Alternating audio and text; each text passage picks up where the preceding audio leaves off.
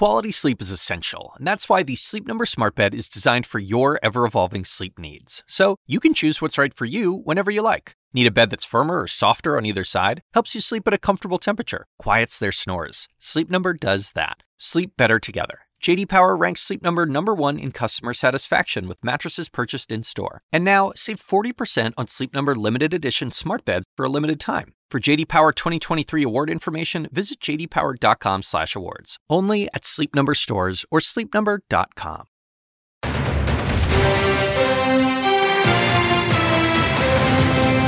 Put up or shut up? President Trump's been railing against the impeachment process.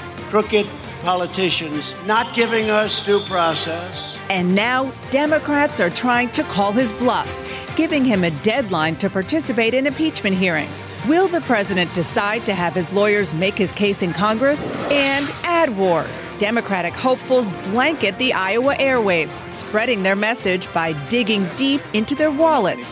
How will the advertising blitz change the race? I compete by talking to actual voters and not just going on the airwaves. That's how I'm going to win.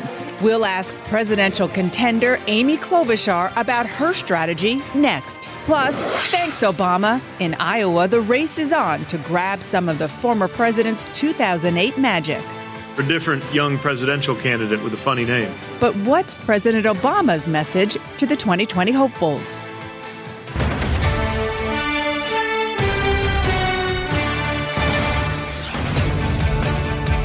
Hello, I'm Dana Bash in for Jake Tapper in Washington, where the State of our Union is gearing up. Today is the first day of a month that could define the Trump presidency, and we're heading into a critical week as the impeachment inquiry moves into a new phase. Tomorrow, members of the House Intelligence Committee are expected to review its impeachment report before it goes to a vote on Tuesday, according to a committee official. The report will then be delivered to the Judiciary Committee ahead of its first impeachment hearing on Wednesday. While Democratic lawmakers spent their holiday preparing for a potential impeachment, President Trump spent his holiday avoiding it, celebrating Thanksgiving with a surprise visit to U.S. troops in Afghanistan and preparing to travel to London to mark the 70th anniversary of NATO, all while the president and his legal team are facing a deadline of Friday at 5 p.m. to decide whether they will mount a defense before the House Judiciary Committee. Joining me now is 2020 presidential candidate Senator Amy Klobuchar of Minnesota, also a member of the Senate Judiciary Committee. Thank you so much for coming in. Appreciate it.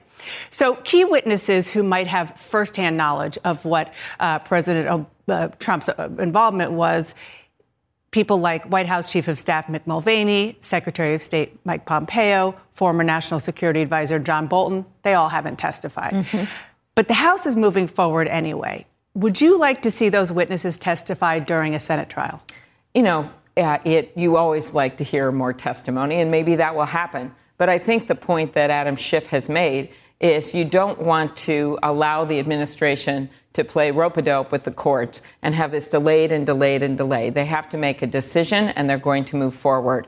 Having additional witnesses is always helpful, and that the president claims he wants everyone to testify, so why doesn't he let them testify? Right, I get that. That's true about the strategy that House Democrats have in the House.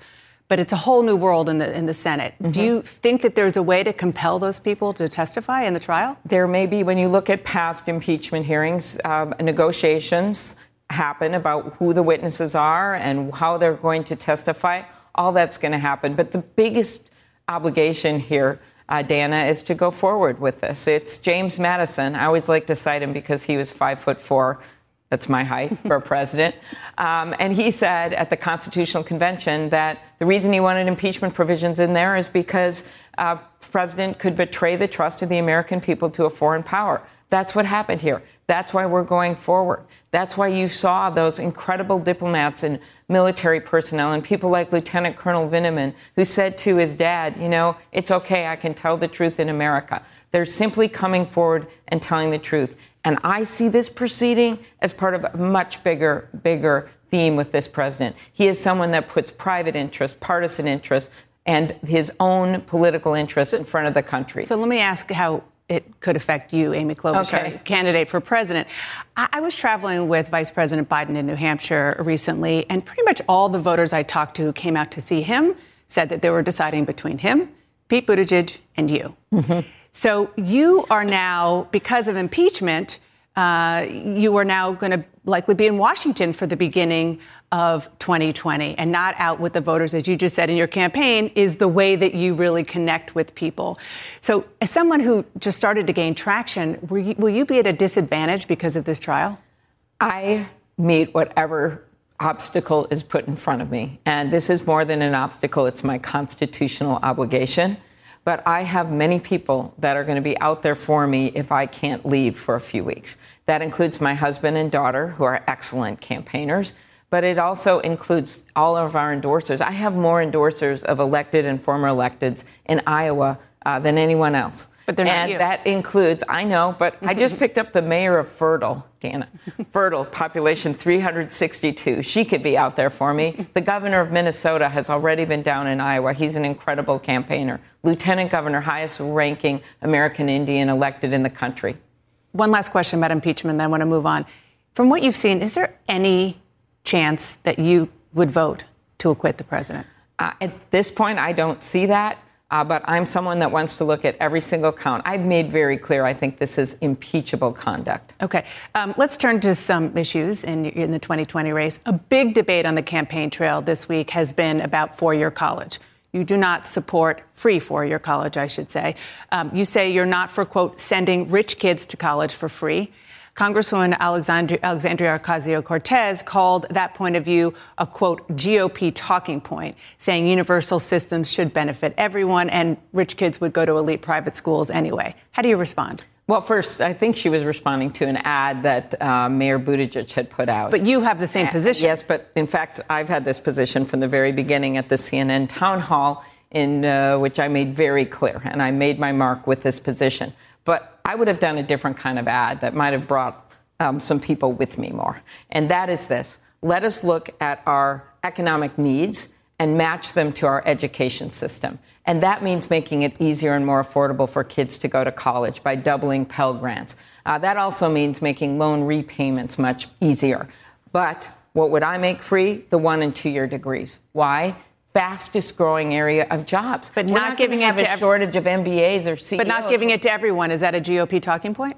No, I don't think it is. I think it's a talking point for our economy. And let me explain why. We're not going to have a shortage of MBAs or CEOs. We're going to have a shortage of plumbers in the next 10 years. We're going to have 74,000 openings for electricians. We're going to have over 1 million openings for home health care workers. The way you approach this is by saying, let's make it easier for people to afford school. Let's try to direct people into the areas we know we're going to have jobs. And let's respect the dignity of work. For those jobs that don't pay as well, let's make sure people have access to child care and retirement, higher minimum wage, making it easier to organize unions. That is a different message than just a negative message. So let me ask you about your stump speech. You've added a new line over the last several weeks. You say, quote, we can't afford to screw this up. Mm-hmm. What do you mean by that? I mean by this, if Donald Trump gets elected, shame on us.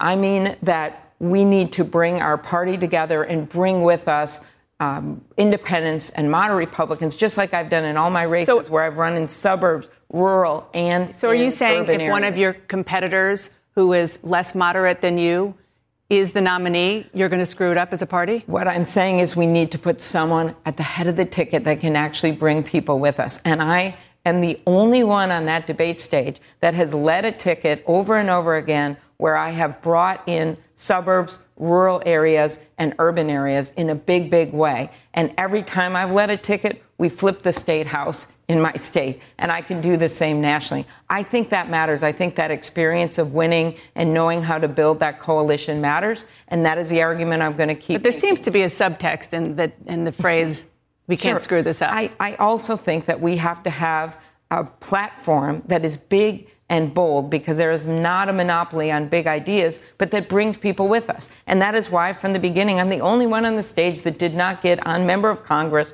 did not get on that bill that would have kicked 149 million people off their health care in just 4 years. Okay, so I'm going to get to health insurance in a second. First, I want to ask about one of your competitors in the so-called moderate lane that you just described, Pete Buttigieg. He talked in the last debate about suggesting that anti-LGBTQ discrimination helps him understand racism. Let's listen. While I do not have the experience of ever having been discriminated against because of the color of my skin, I do have the experience of sometimes feeling like a stranger in my own country, turning on the news and seeing my own rights come up for debate. So I talked to the mayor afterwards. He told me that being black in America is by no means the same or equivalent or in some ways even comparable to the experience of being gay. But Kamala Harris didn't see it that way. She said his comment was misguided, not productive, and a bit naive. What do you think? I don't think it's equivalent, but at the same time, he has the right to make what arguments he wants to make. I think what's key here is that, yes, I have not had that experience of going into a maternity room and saying to a doctor, my hands are swollen, and the doctor doesn't listen, and then you lose your baby. I have not had that experience of being making so much less than white people do, which so many of African Americans have that experience every single day. But what I do know is the answer. I do know the answer is economic justice and making sure we give opportunity to more people of color, and we give them the opportunity to go into those jobs that are so high paying, like tech jobs. The second thing I know is no one is going to get their rights if we shut them out from voting, which is why I have been a leader on voting rights from the very beginning. And that's why I emphasize that in the debate. It's why I did an event on that in Atlanta, and it's what I talked about when I was in South Carolina the last 2 days. I said I would get to health care. Just really briefly, your plan is not an automatic Medicare for all, like you said, but it allows people to buy into a public option. It's similar to Vice President Biden's plan. He says his plan would cover 97% of Americans, which means 10 million Americans would still be left without insurance. Yes or no, would your plan also leave millions of Americans with no health insurance? What my plan would do is cover millions more Americans than where we are right now. And we have to start somewhere. And the other thing that I think gets lost in that argument is that it would make health care more affordable for everyone. Because when you have a non-profit public option, it brings down premiums some people, for everyone. Millions of people would not have insurance. Immediately, not everyone would be covered, but they would have a much better ability to buy in and to get insurance and to get covered that they don't have now. I can't force everyone to be covered, but it would give them a much bigger option. And in addition to that, we must take on the pharmaceutical prices, something that has gotten lost in this debate, which I don't really think is real, Dana. I don't think it's real because you've got major leaders in our own party that have problems for Medicare for all. But what is real is people need more help with mental health care, long-term care insurance, taking on Alzheimer's, and taking on pharma prices. Those are the things we should be focusing on the debate. Senator Amy Klobuchar, thank you so much. Thank you, Dana. Appreciate Great it. to be on. And my next guest worked on the past 2 presidential impeachments, and now she'll consider the case against President Trump. I'll ask her how it compares next. And the president has a big decision to make should his lawyers appear before Congress to defend him. Stay with us.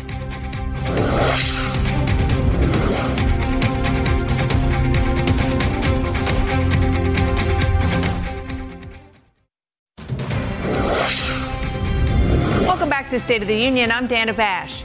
This week, the House Judiciary Committee will begin considering whether to draft articles of impeachment against President Trump. For one of the Democrats on that committee, this is the 3rd impeachment inquiry she'll be a part of. Congresswoman Zoe Lofgren was there for proceedings against President Nixon, President Clinton, and now President Trump. And the California Congresswoman joins me now. Wow, that's quite a history you have there. Thank you for joining us today. So your committee will hold its first public hearing in the impeachment inquiry on Wednesday, just hours after the House Intelligence Committee is expected to approve its report and send it over to your committee. We've seen a lot of public testimony in the last few weeks. What's the biggest question left in your mind ahead of the beginning of your hearings? Well, I think, unlike some of the other proceedings, we got the best evidence at the very beginning.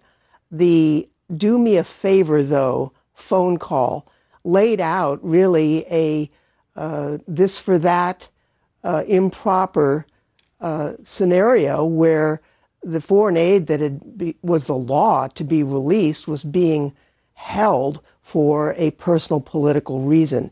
And all of the testimony subsequent to that really just buttressed what appeared at the beginning. The shocking thing to me is that the people who could have come forward and perhaps given a more benign explanation were prevented from doing so by the president, which does make you infer that they really could not exonerate the president. The question now is what to do about it. So there is a very real debate, as you well know, in your caucus about how narrow the articles of impeachment should be, whether they should be limited only to the Ukraine issue or whether it should be broader to also include parts of the Mueller report. Where do you stand? Well, I think, we will get into that. We haven't started drafting articles, and I don't think we will until after the hearing. But what do you think they should be? This week. Should they be broader? Well, I think the evidence is being presented to us by the Intelligence Committee really focuses on the Ukraine matter, so as well as the obstruction. So I'm sure that will be, if we do articles, and that's not a foregone conclusion, that would be the central thrust, I would assume. You really don't think it's a foregone conclusion? I mean, you said that the evidence was there from the summary transcript of the July 25th phone call. Well, here's the question. It is in the Constitution treason, bribery, or other high crimes and misdemeanors that is the cause for impeachment. And there's meaning to all of those terms, and that's what our hearing this week will be about. What does the Constitution mean when it says that? I've got a report from the Nixon impeachment that goes into the history on that. It's on my website if anyone wants to read it. And the question is, should that misconduct result in impeachment? And we need to sort through the severity, the risk to the Constitution, the risk to our national security that the president's actions pose. It's not just misconduct. I mean, there's plenty of misconduct in the history of the United States among presidents, but it's not all impeachable. So you talk about the history there. Of course, you are steeped in it. You are the only member of Congress, as I mentioned, who worked on both the Nixon and Clinton impeachments. You even wrote one of the articles of impeachment against Nixon while working for a Congress member. So the intelligence chairman, Adam Schiff, says President Trump, his conduct has been far more serious and beyond anything that Nixon did. You were there. We're seeing pictures of it. Do you agree? Actually, I do agree. The President Nixon's misconduct related to trying to use the levers of government to hide the Watergate burglary, his misconduct had to do with trying to throw the election. But at least it didn't involving other foreign nations.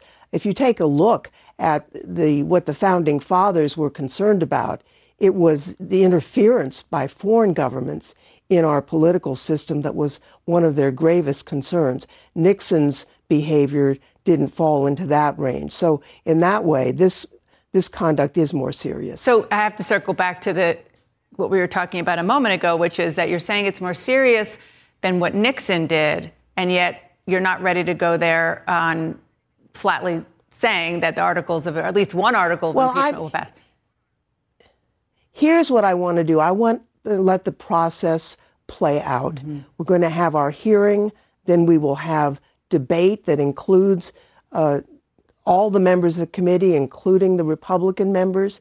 We've invited the president or his counsel to appear to provide information. And let's see this process play out. If we've got it wrong, it doesn't look like we do, but I would welcome an opportunity to reach a different conclusion about the president's misconduct. This is not a great time for the country to have a president revealed as doing something so counterproductive to the national interest. It would be wonderful if there were some benign explanation. I'm struggling to think what it would be at this point, but we have to at least allow for that possibility. And but if the president's behavior is as it appears so far, that is a very serious matter that threatens our constitutional order. So let's go back as well as our national security. Let's go back to 1998. You railed against Republicans then after President Bill Clinton's impeachment. You suggested the Republicans were engaged in a, quote, American fascism, calling it a partisan lynching and a Republican overthrow of government. So if House Democrats do go forward and impeach President Trump without any Republican support, would you call that a Democratic overthrow of government? Certainly not. My concern with the Clinton impeachment was that there was no high crime or misdemeanor. Lying about sex does not disrupt the constitutional order. It doesn't threaten the national security. I mean, we're not pursuing President Trump's lying about sex. I mean, his former lawyer's in prison because he lied about the president's affairs. That has nothing to do with undercutting the constitutional order. If we were pursuing President Trump because of his cover-up of his affairs, that would be improper, and we're not going to do that. So let me ask you another thing about the strategy going forward that you have talked about, which is that you've said that it's important to have consensus moving forward on impeachment. So given that, do you feel confident and comfortable going forward, even if there is no Republican who comes along and votes yes along with Democrats? Well, I'm hoping that each one of us in the House, no matter what our party affiliation, will take a look at the evidence and do what's right for our country, upholding the standards of the Constitution. I know that each member of Congress takes an oath to defend the Constitution when we take office.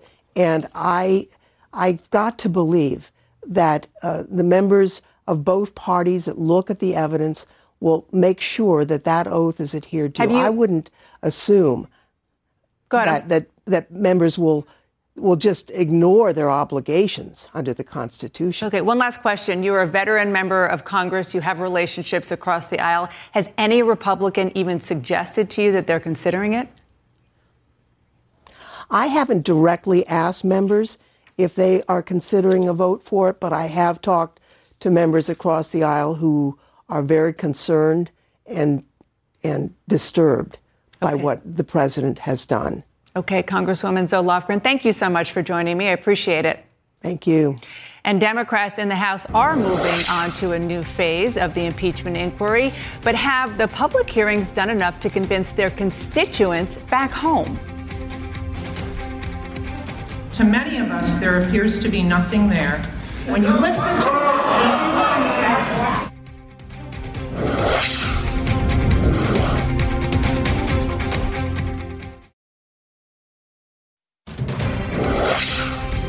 We had a great 2 weeks watching these crooked politicians not giving us due process, not giving us lawyers, not giving us the right to speak.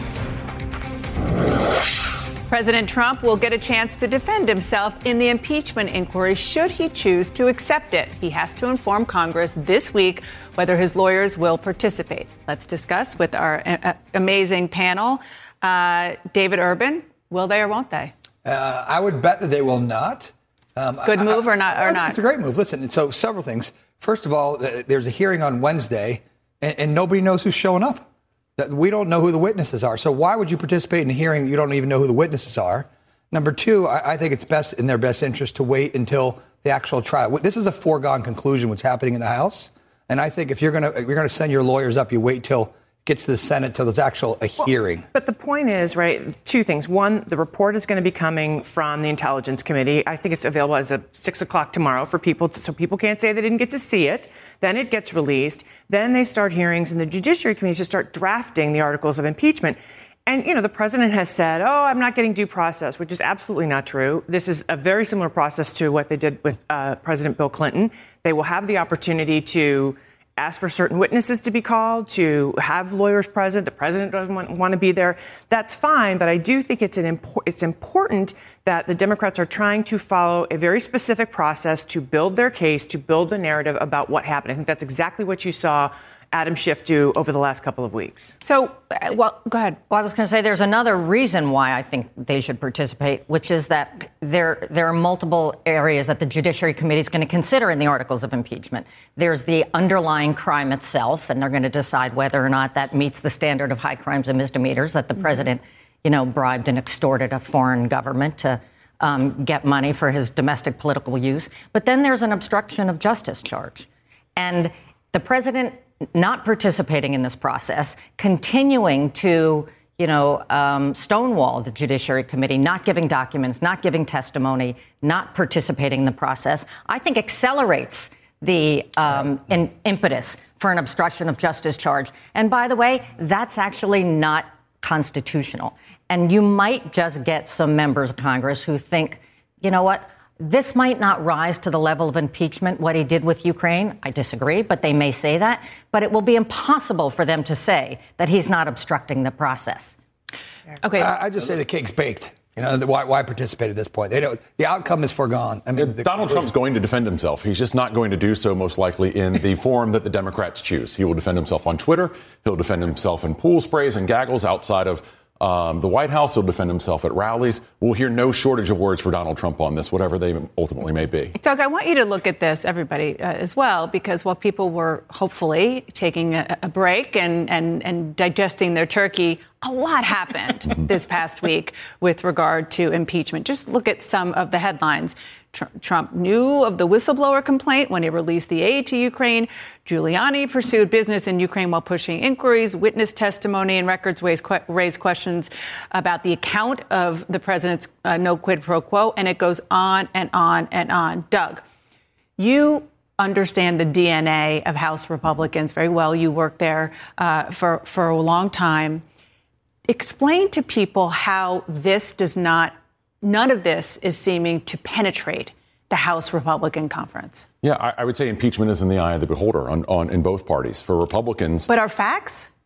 Well, facts are really what you're hearing from your constituents at this point, which is not exactly the most refreshing news in the world. But what Republicans hear when they go back home is you better stand behind the president. And so tomorrow is going to be a very interesting day, I think, for Democrats, because House leadership will sit down with some of their members, the House Democratic leadership, as do Republicans, and they'll be asked, what are you hearing in your district? What are people saying to you? And these swing Democrats, how many of them are going to say, I'm getting killed back home? Republicans are getting killed back home from their constituents saying, stand by the president. Are Democrats being pushed in the same way as swing Democrats? Did you peek into our rundown of the show? Because that's exactly what we were going to show. To make Doug's point, there are 31 Democrats in seats that the president won, Trump won.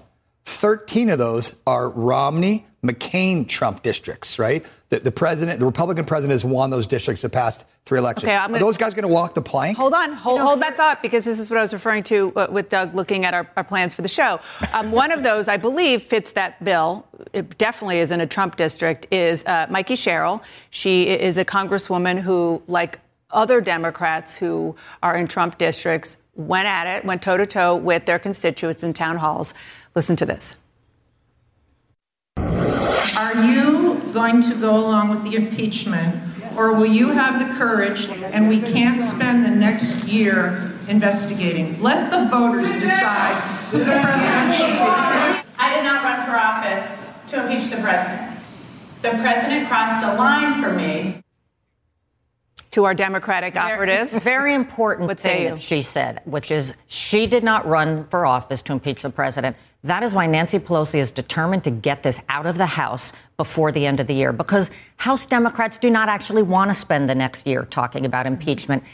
Congress members like Mikey Sherrill reluctantly came to this because they care about national security. We saw she was one of those signers of that final letter that pushed the Speaker Pelosi over the line that said, we cannot let a president manipulate foreign aid this way. It is against the Constitution. It's a dishonor to our troops.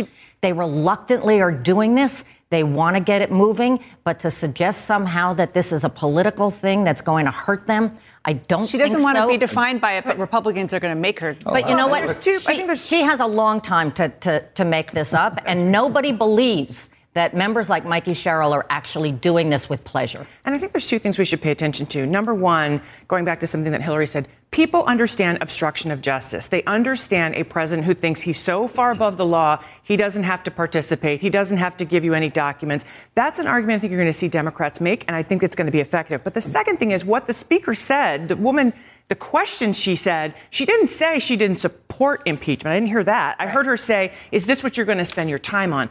So here's the thing we have to remember. The mood in the country, particularly in a lot of these Democratic districts, particularly this is why we're seeing these white suburban women moving in droves away from the Republican Party. They are sick of the drama of Donald Trump. And what they're about to get is a whole lot more We have to drama. take a quick break real quick. All of those headlines should be a disaster for the president. CNN's own polling showed that 2 weeks of impeachment hearings in the House Intel Committee didn't move the numbers at all. That has to concern Democrats. Okay, Everybody stand by. We have a lot more to talk about. Don't go away. People in Iowa, they can't turn on their TVs these days without seeing a Democratic campaign ad. What are they seeing, and whose ads are the most effective? You want to watch this. Stay with us.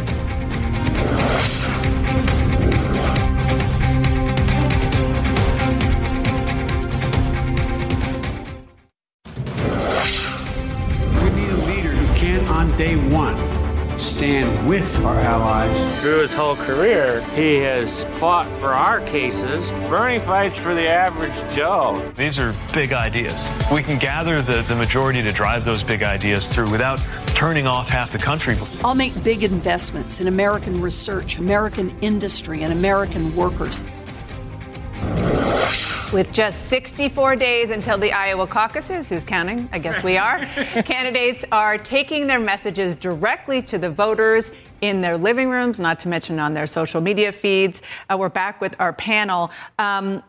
Hillary, Iowa. The big question right now is it as important as it has been historically? Which I guess even historically, there's a mixed bag. Sure it is. If it weren't important, everybody wouldn't be focused on it right now. It's 9 weeks away, and everyone, Iowa's the first stop for legitimacy in the presidential race. So I think, though, I'm like most Democrats. I just want the candidate who's going to beat Donald Trump. And so I think that the race is wide open because of that. And so you look at how, the up and down of Iowa and how many times the leader 10 weeks out isn't actually the person who wins Iowa. I think we may be in that situation today. The same thing with New Hampshire and the same thing with South Carolina. So I can't remember the last time the Democratic race has felt this up in the air. I think that's in part because, this whole race has been about fear of losing to Donald Trump, but the desire to be inspired, right? And I think you've seen voters kind of going back and forth trying to decide. It's part of why I think we're having this conversation about Elizabeth Warren and Medicare for All. It's the head of the heart. Exactly. So we like her. She's inspiring. It sounds like a good idea, but we need to know more and how that's going to work before we're, on board fully. But look, I think the thing we can't forget is that the calendar is now designed or laid out in such a way. Nevada, South Carolina will be very important. You cannot win the Democratic nomination without proving your ability to win in a diverse electorate. That's just a fact these days. And that's only 10% of the delegates available. So I think we should all prepare for a process that's going to go quite long because it's, again, with so much volatility, and then we've got Bloomberg doesn't even start participating until after the first four. I think the numbers are going to jumble around a little bit. Not bad for Republicans. No, but I'd say two quick things on Iowa that people forget. One is it is a fluid state until caucus day.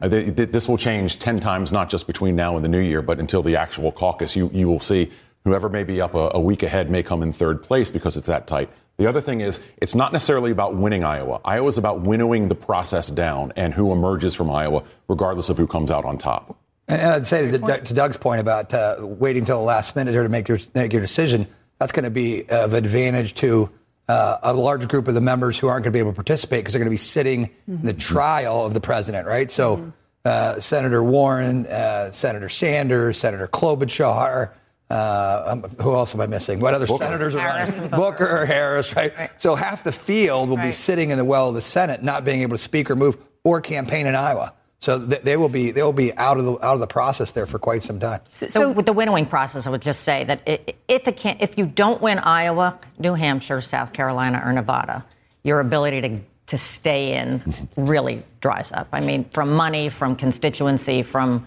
staff. So let's talk about Elizabeth Warren.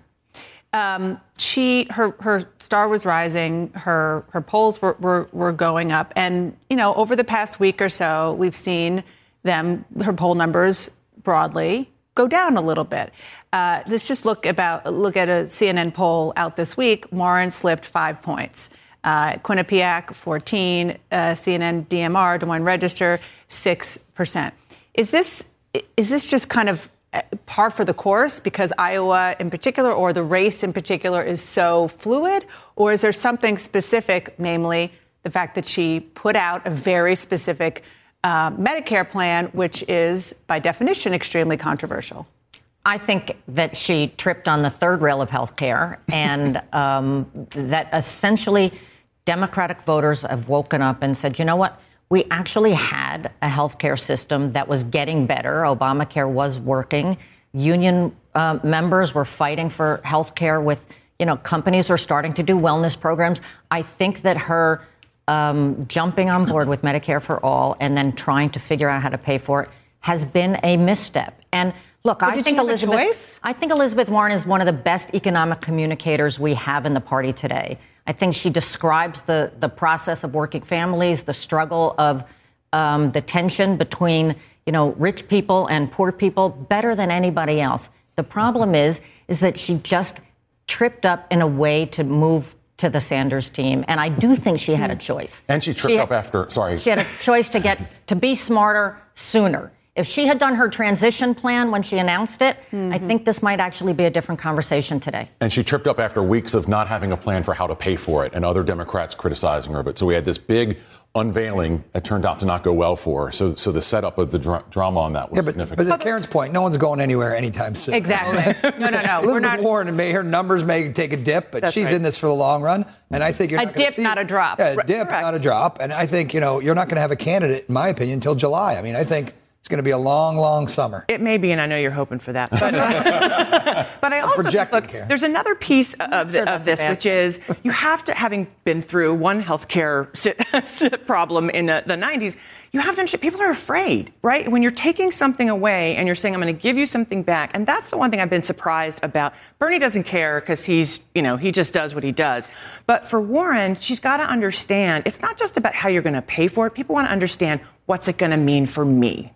Well, thank you all for helping to digest your Thanksgiving here on Sunday morning. Appreciate it. It was a great discussion.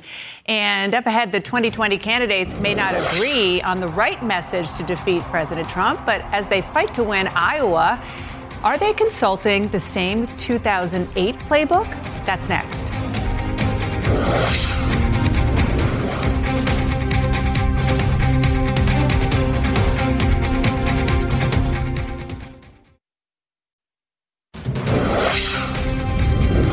Welcome back. There are still 18 people running for the Democratic nomination, and there's one person who could help narrow down that field, but he's not going there.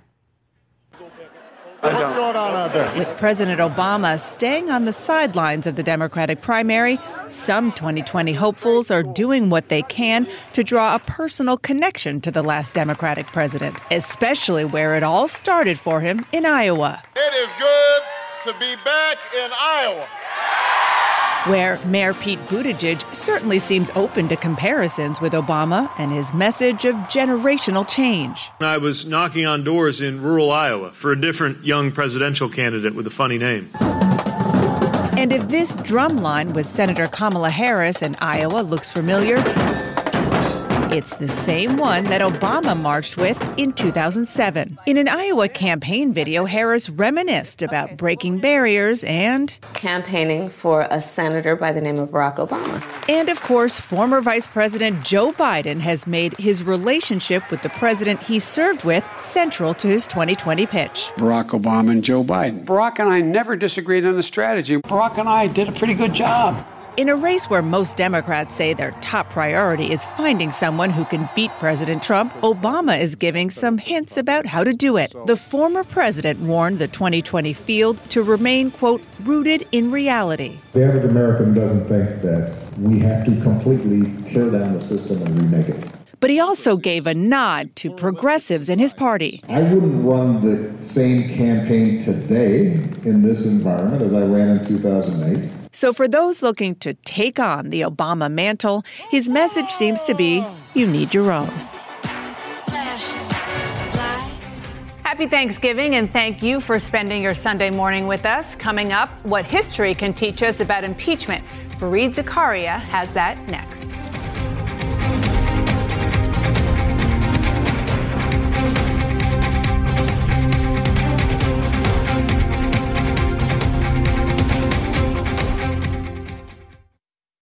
Quality sleep is essential, and that's why the Sleep Number Smart Bed is designed for your ever-evolving sleep needs. So you can choose what's right for you whenever you like. Need a bed that's firmer or softer on either side? Helps you sleep at a comfortable temperature. Quiets their snores. Sleep Number does that. Sleep better together. J.D. Power ranks Sleep Number #1 in customer satisfaction with mattresses purchased in-store. And now, save 40% on Sleep Number limited edition smart beds for a limited time. For J.D. Power 2023 award information, visit jdpower.com/awards. Only at Sleep Number stores or sleepnumber.com. Now streaming exclusively on Max, a new CNN flash doc about the album that has Nashville talking, Call Me Country. Beyoncé and Nashville's Renaissance. Watch it at max.com/callmecountry. Max subscription required.